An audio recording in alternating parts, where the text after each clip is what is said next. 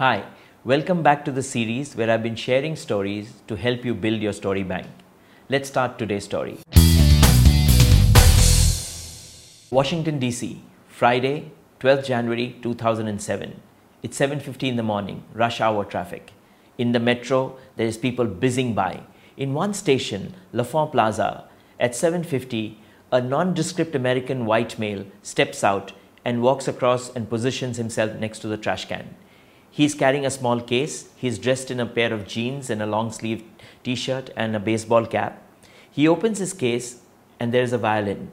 He puts his case down, puts in a few dollars and some change and as seed capital, and he swivels around and starts to play.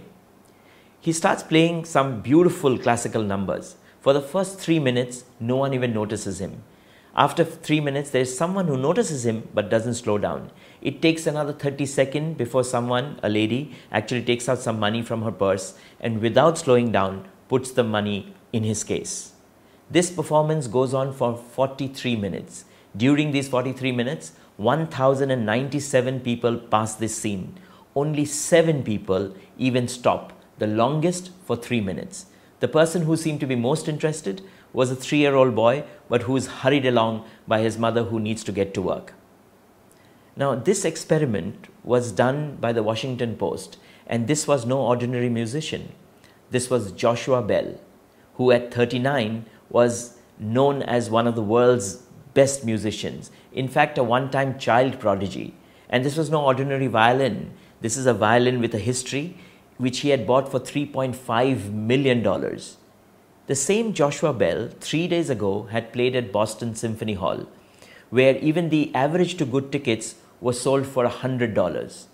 So the question is, why were people willing to pay $100 to listen to him, whereas people were not willing to listen to him when he was doing it for free? Because of context. The context was, there I know who he is. Even if I don't understand too much of music, I like music.